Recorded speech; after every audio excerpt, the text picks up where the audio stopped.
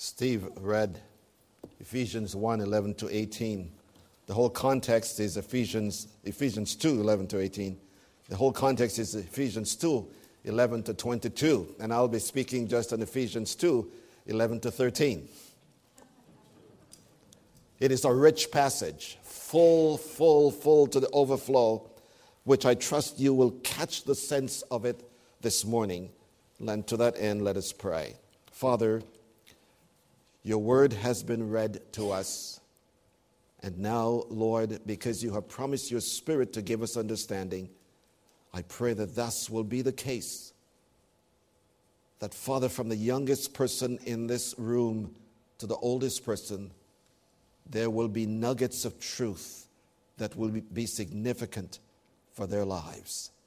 Not only to those who sit and listen, but to him who stands and speaketh. May your Spirit be the teacher of these next moments as we look into your word. In Jesus' name, amen. I don't suppose you have it here.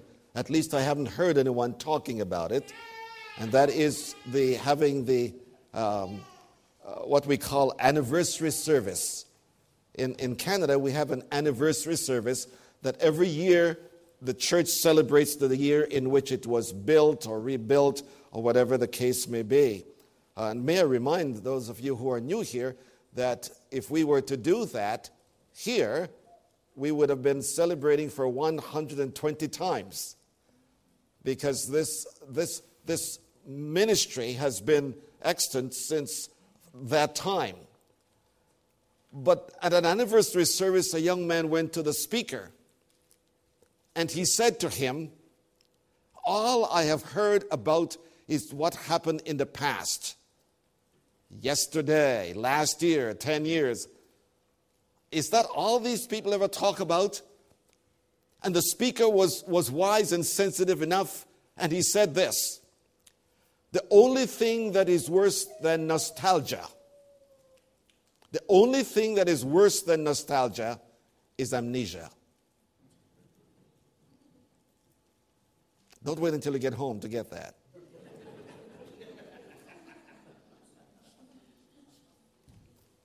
If you do not know what is happening now, you will not understand why they were reminded of the past. And Paul is doing this in this text. He begins with that tremendous forceful word, therefore, remember. And when therefore comes, and then we're told to remember, remember is very significant because of the word therefore. I remind you again, when I was in college, our professors used to say, students, when you see the word therefore, ask the question what it is there for. It is there for a reason. And I want to speak to you this morning on remembering.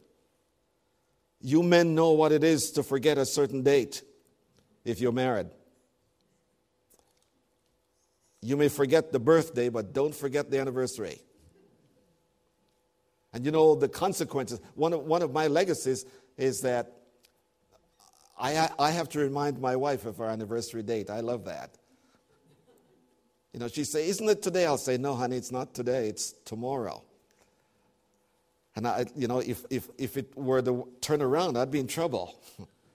You know, if I had forgotten it and she remembered it. But I always have to do that for her. And for some reason, that day clouds her mind. I don't know if it has anything to do with the fact that she's married to me or not. But you know how important it is to remember. We have Armistice Day. We remember something. And perhaps, if I may just take a moment to say that one of the reasons that I think many young people today do not appreciate the context in which they live is because they have forgotten what was done in order that they might enjoy what is there today. We have Easter. We remember Calvary. Every month we come with a communion table. Well, St. Paul wants us to remember something about the masterpiece that we talked about last week. That the masterpiece is not yet finished. that God is not yet completed his work of making you and me his masterpiece, so that he'll be able to put us on display in a day to come, so that the very angels in heaven will gasp that, is this what you have made out of this? What a wonder. And so Paul wants us to understand, first of all, the importance of remembering. It's significant. Let me suggest to you that the word in which it is used there is a command, not a suggestion. It is not an idea. He is saying, I want you to remember. And one of the wonderful things we see is that what this word literally means is to exercise the mind. To remember is to exercise the mind. The idea is to call to mind something that has taken place.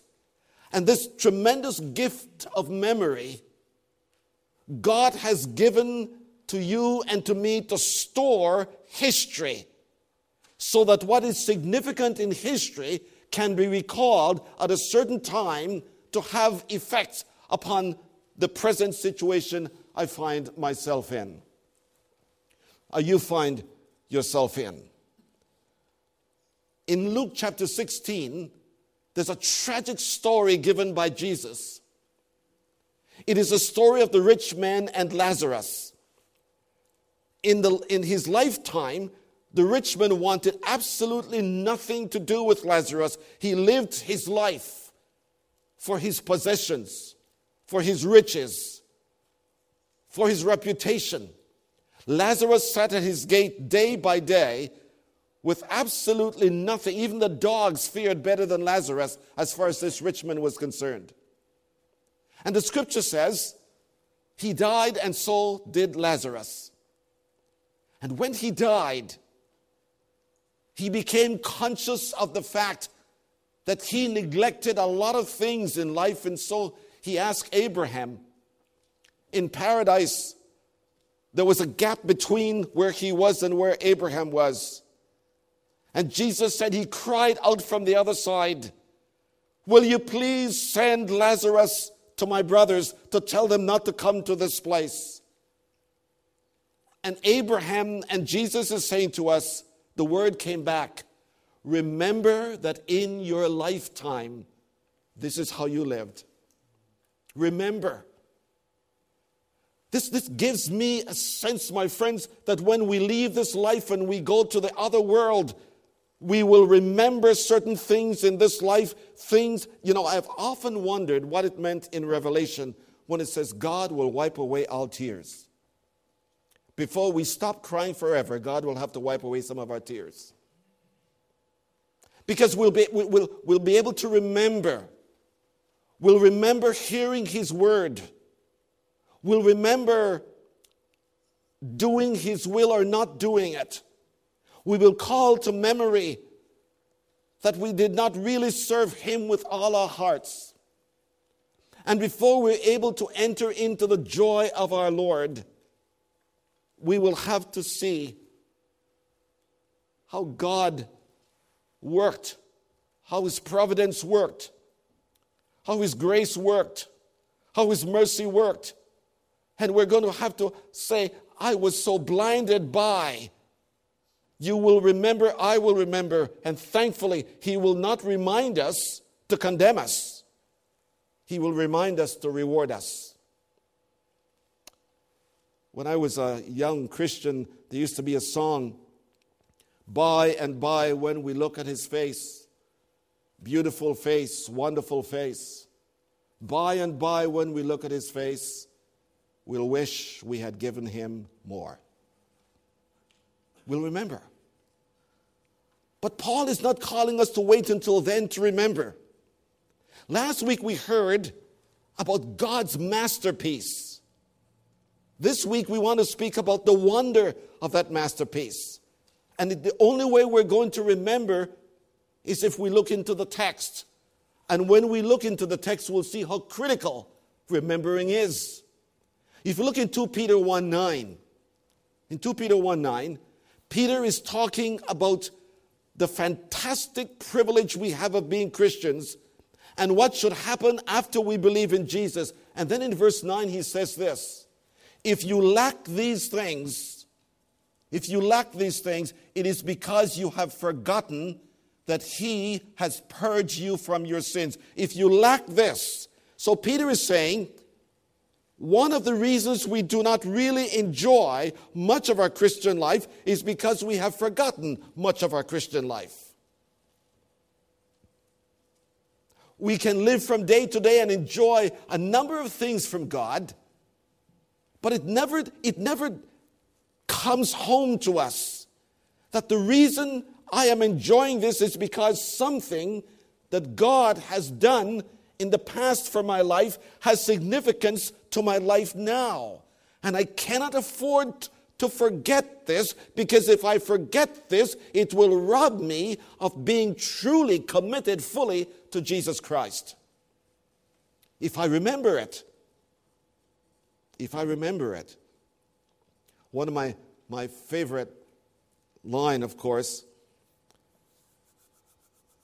is Freddie Flintstone, who forgets his wife's anniversary.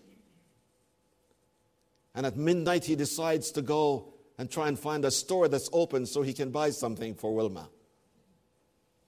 And he gets into a lot of trouble. If only he had remembered at the appropriate time, he would be able to sleep a whole night. But he forgot. And my friends, let me suggest to you something here. When Peter is saying you have forgotten, when Paul is saying remember, he's saying that if we are to truly enter into this whole scheme of God where he is making a masterpiece out of our lives, it takes hard work. Incorporating with God to finish his masterpiece, we have to be committed to him. He's not going to make us into a masterpiece reluctantly on your part or mine.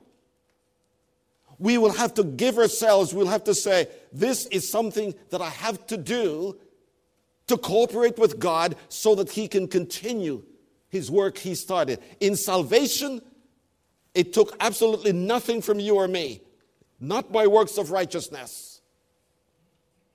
But now he's going to make the masterpiece. And he says, if you are going to enjoy this, I'm going to tell you, you'll have to be careful to give your mind to things that will crowd you to Christ. You will have to give your imagination to things that will crowd you to Christ. You will see in a minute, this isn't going to do away with living, with the things we're used to enjoying every day. None at all. It simply means that you're going to take those things and you're going to enhance them at a level where you enjoy God's creation as God himself does. So what's the incidental then of remembering? We see the importance of it. It's essential. Paul now is going to go into how God is making us his masterpiece. And he wants the Ephesian Christians to remember something. The first thing he wants to say is that before you became a Christian, before I became a Christian, well, let me go back to the Jews and the Gentiles first, then we come to us. He says, remember that in the times past, you were Gentiles after the flesh, who were called uncircumcision by the so-called circumcision, which is performed by hands. In other words, between the Jews and the Gentiles, they understood each other from their flesh, that is, from their creativeness. They wanted nothing to do with each other. And now that they are sitting in one room, Paul says, I want you to remember how this took place. No committee could get a Jew and a Gentile to sit together. The Jews were actually the circumcision. That was a practice by the Jews to identify them as related to God. The uncircumcision was something that the Gentiles did not practice. So I want you to look with me in the text again. Look at verse 11. Therefore remember that formerly you were called. That verb called. Oh, you know what that word is saying? This is how they thought about you. When they talked about you as Gentiles, this is what they thought about. You are the scum as far as they're concerned. Let me give you some ideas of what the Jews thought of the Gentiles. Listen to this. This is found in the rabbinic literature. Lord, I thank you that I was not born a woman, a dog, or a Gentile. That's the attitude. Listen to this. Gentiles are only good as fuel for hell. Listen to this. A Gentile who was giving birth must never be helped by a Jew, because by bringing another child into the world, you're only bringing in a heathen. You were called. You were called. In the temple, there were places where the Jews could go, but the Gentiles could never go. And in the rabbinic literature, it is said, any Gentile who goes beyond this section can only be responsible for the death that will follow. The hostility. Even today in the United Nations, you want to know why there will never be a peace talk between the Palestinians and the Israelis? I'll tell you why. Because even at that point, they cannot even agree on who will sit beside who and who will sit in what chair. The hatred. But my friends, you and I were born with that same kind of hostility toward other people. And it doesn't matter who you are, black or white. Because we are separated from God, as we shall see, it separates us from everybody else. And Paul is saying, I want you to remember that if you are able to sit with someone else from a different disposition than you and to celebrate with them one thing, that's something that God has done. That's a part of the masterpiece. That God is able to bring people who are hostile toward each other and let them sit together and celebrate the glory of God. That's the masterpiece. He can take us wherever we go in this world. And if we find someone who has been reconciled to God, so reconciled to one another, it is because they have been a part of the masterpiece that God is making. One of the most amazing things we find in Galatians chapter 2, verses 11 to 15. Listen to this as I read. Galatians 2, 11 to 15. But when Cephas came to Antioch, I opposed him. This is Paul talking. I opposed him to his face, because he stood condemned. For prior to the coming of certain men from James, that is from Jerusalem, he used to eat with the Gentiles. But when they came, he began to withdraw himself and hold himself aloof, fearing the party of the circumcision. When nobody was watching, Peter did not mind eating with the Gentiles. But when Jews came from Jerusalem, all of a sudden the old ideas came up again. The old feelings came up again. They die hard, friends, and we've got to die to them daily. That's what the scripture teaches. They don't die readily. No human machinery exists that could bring two groups together who hated each other.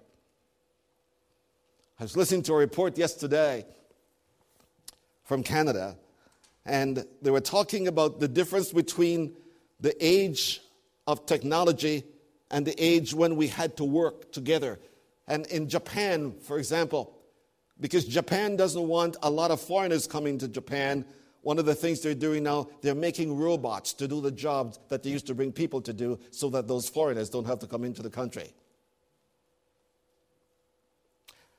And so the speaker was asked, what is the difference between that and what we're doing and what we used to do? And I won't go into the whole thing. But what I liked was this. He said, the thing that we will need, even in the age of technology, is to realize, and these are my words now, I'm just interpreting his, to realize that if you have a robot, a computer, they can do a lot of things. A lot of things, by the way. As far as I understand, Stevie can correct me if I'm wrong, no matter what the computer can do, you have to program it. The computer can't say, I feel like going out tonight out of town. I'd like to have a nice meal tonight. A computer or a robot can't say that. They can do it, but they have to be programmed for it. In other words, my friends, what we're seeing here is that the true test of being a masterpiece is not that we are mechanically put together, but that God is able to bring us with all our differences so that there's one difference that supersedes all the differences so we can sit as one. That's the masterpiece. That's something the world doesn't know anything about. In fact, let me suggest to you, the angels in heaven are so conscious of the division of human beings so that when they come together, Ephesians 3:10, we'll get to that one of these years. In Ephesians 3:10 it says that when God brings the church together, when he brings people from every background and they sit together and they celebrate the glory of God, the angels look on with wonder. Angels. Because angels know that apart from the grace of God, human beings live in antagonism against each other.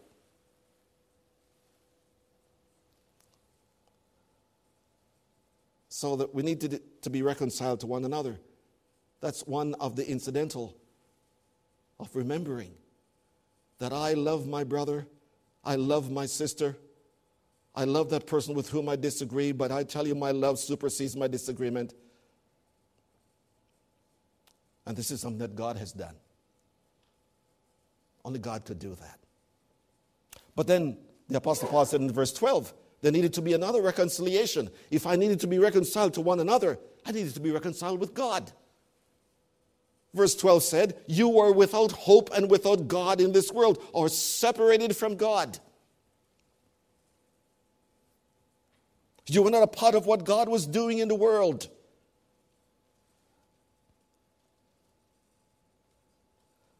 You know, I'm thinking through this. Whenever a person loses hope in this world, whenever a person loses hope, the only hope they have is the hope to die. Whenever a person loses hope. And who can give hope? If I know that if I die this minute, I will go to heaven and be with him, not having to answer for the sins of the past, I can live in hope. But if I know that I have to answer to God for my sins, and I know that I still live with this sense of guilt, I live in fear of living and I live in fear of dying. So how am I going to get to the place where I know that I can live or die because I have hope in God? God has done that. God has taken care of that.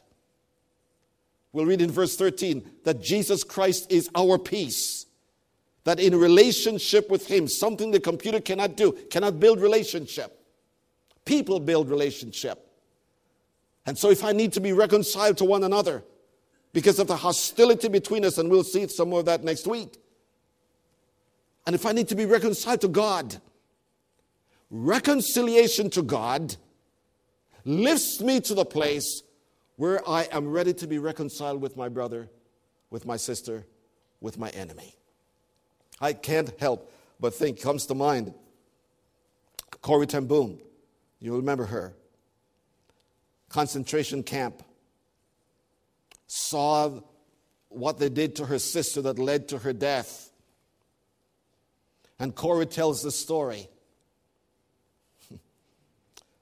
She said, after the war was finished, God was beginning to use my life. And one day, someone walked up to me and said, Corrie, you don't remember me, but I was the soldier who caused your sister's death. I have become a Christian. And Corey, I want to ask your forgiveness. And he held his hand out. And Corey ten Boom said, as his hands were held out to me, the whole past passed before my mind. What he did to my sister, what he did to me. I mean, just demean their femininity and everything you can imagine. And Corey said, in that moment, I lifted my heart to God.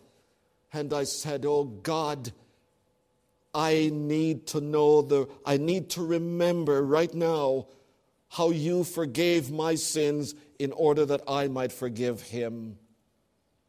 And Corey said, as I lifted my heart to God, my hands went out and met his.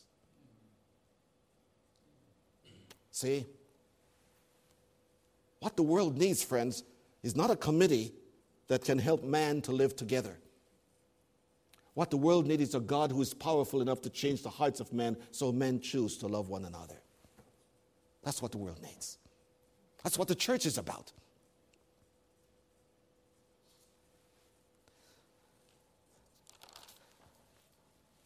We'll say some more things later on. Thirdly, the intent of remembering. We've seen the importance. It's critical that we do, because if we don't, we'll forget. What are the ingredients of remembering? Remember how we were brought to one another. Remember how we were brought to God. All is the work of God. So now what's the intention of that? Verse 13 of our text. Better turn to Ephesians 2:13. But now, in Christ Jesus, you who were formerly far off have been brought near. Please look at this. How were we brought near? The text tells us as well. It's essential that we understand this. We were brought near by the blood of Christ. What he's saying is this. For God to change the human heart to come to him and to come to one another, for God to do that, it took the death of Christ. Jesus Christ had to die. So reconciliation, this masterpiece, cost God the blood of his Son. Remember that. We cannot be careless about our relationship with one another. All through the scriptures, we are reminded again and again and again that the way in which God brought us to himself, the way in which God brought us to one another, the way in which God is making us a masterpiece for the display to all creation, is that it cost him the blood of his Son. We love the scripture, don't we? We know it. We repeat it from childhood. For God so loved the world that he gave his only begotten Son, that whoever believes in him shall not perish but have eternal life. And listen what the eternal life is. Eternal life is to know God. That's what eternal life is, to know God.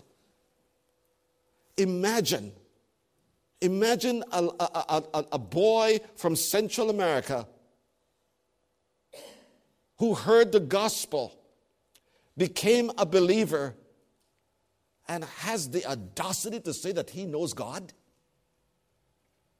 I hope you do. I hope you do. Because that's what eternal life is. It was the intention of God that the way in which he was going to make me know him, the way in which he was going to make me to love you and you to love me, is that Christ had to shed his blood. Go with me quickly to Revelation, the last book of the Bible. Revelation chapter 5. Listen to these words. Revelation 5. Verse 9. Worthy is the Lamb to receive Worthy is the Lamb that was slain to receive power and riches and wisdom and honor. Why? Because, look at verse 9. Go back to verse 9. This is why he's worthy to receive riches and honor and praise. Worthy are you to take the book and to break the seals, for you were slain. This is what's happening in heaven. You were slain, and you purchased for God with your blood men, women, boys, girls from every tribe and every nation and every tongue. I was sharing this with someone the other day. In 1967, I was a student and represented my school in what is known as Urbana. How I wish we could take some of our young people and send them to Urbana. Great experience in Urbana, Illinois. It's a missions conference for students. At that time, when I went, there were 21,000 students there from all around the world. It was a great moment in my life. The one I have forgotten almost everything, not everything. I still remember many things of it. But one of the things that lives in my mind was when we were taking communion. Can you imagine what it's like to serve communion for 21,000 people? And I remember being in that vast auditorium, from every tongue and every tribe and every color, and whoever he or she may be. With one voice we were singing, all hail the power of Jesus' name. Let every kindred, every tribe on this terrestrial ball sing praise to him, because he has washed us in his blood. Calvary is the means, the grounds, the basis by which we can sit and celebrate with one another, not who we are, but whose we are. It's a great moment. I'll take it with me to my grave. Well, to heaven, actually. That's the cost, friends. Paul wants us to remember this. It cost God something to make us sit as we are this morning. It was not just a wish. One of the wishes I have is to clean my garage. I've been doing that for 6 years. It'll take more than wish, let me tell you. God did it. For my cleansing. This I see, nothing but the blood of Jesus. Oh, I would just love to just end the service right here, and I will. A voice from the past, and that of one Dr. Andrew Murray, says this: the blood of Christ, it is the power of that blood in heaven, has been manifested in the removal of everything that could bring about a separation from God, awaken the wrath of God, so that in Christ we are granted the utmost freedom of entrance to and the most intimate intercourse with God. Peace has been made. Peace has been proclaimed. Peace reigns in heaven. We are perfectly reconciled to God, and may I add, reconciled to one another. My friends, if someone is in this place this morning who doesn't know this, I say this with a great deal of care, great deal of care. When I was pastoring in Toronto, we had a huge concert at the end of the year.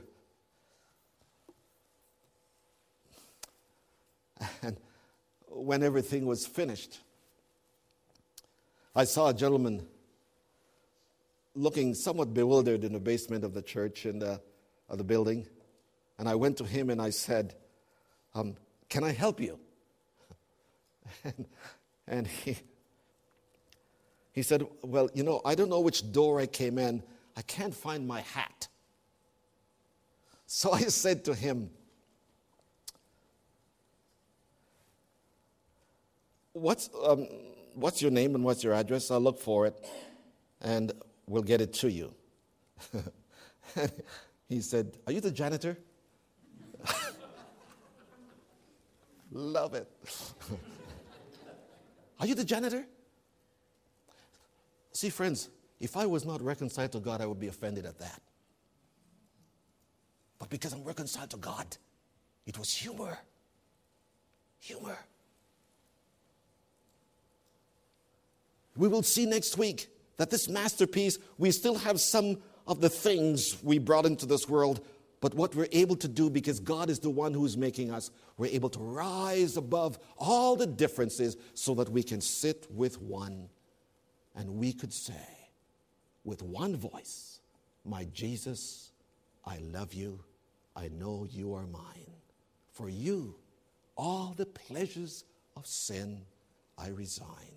My gracious companion, my Savior art thou, if ever I love thee. See, this is the masterpiece that God is making.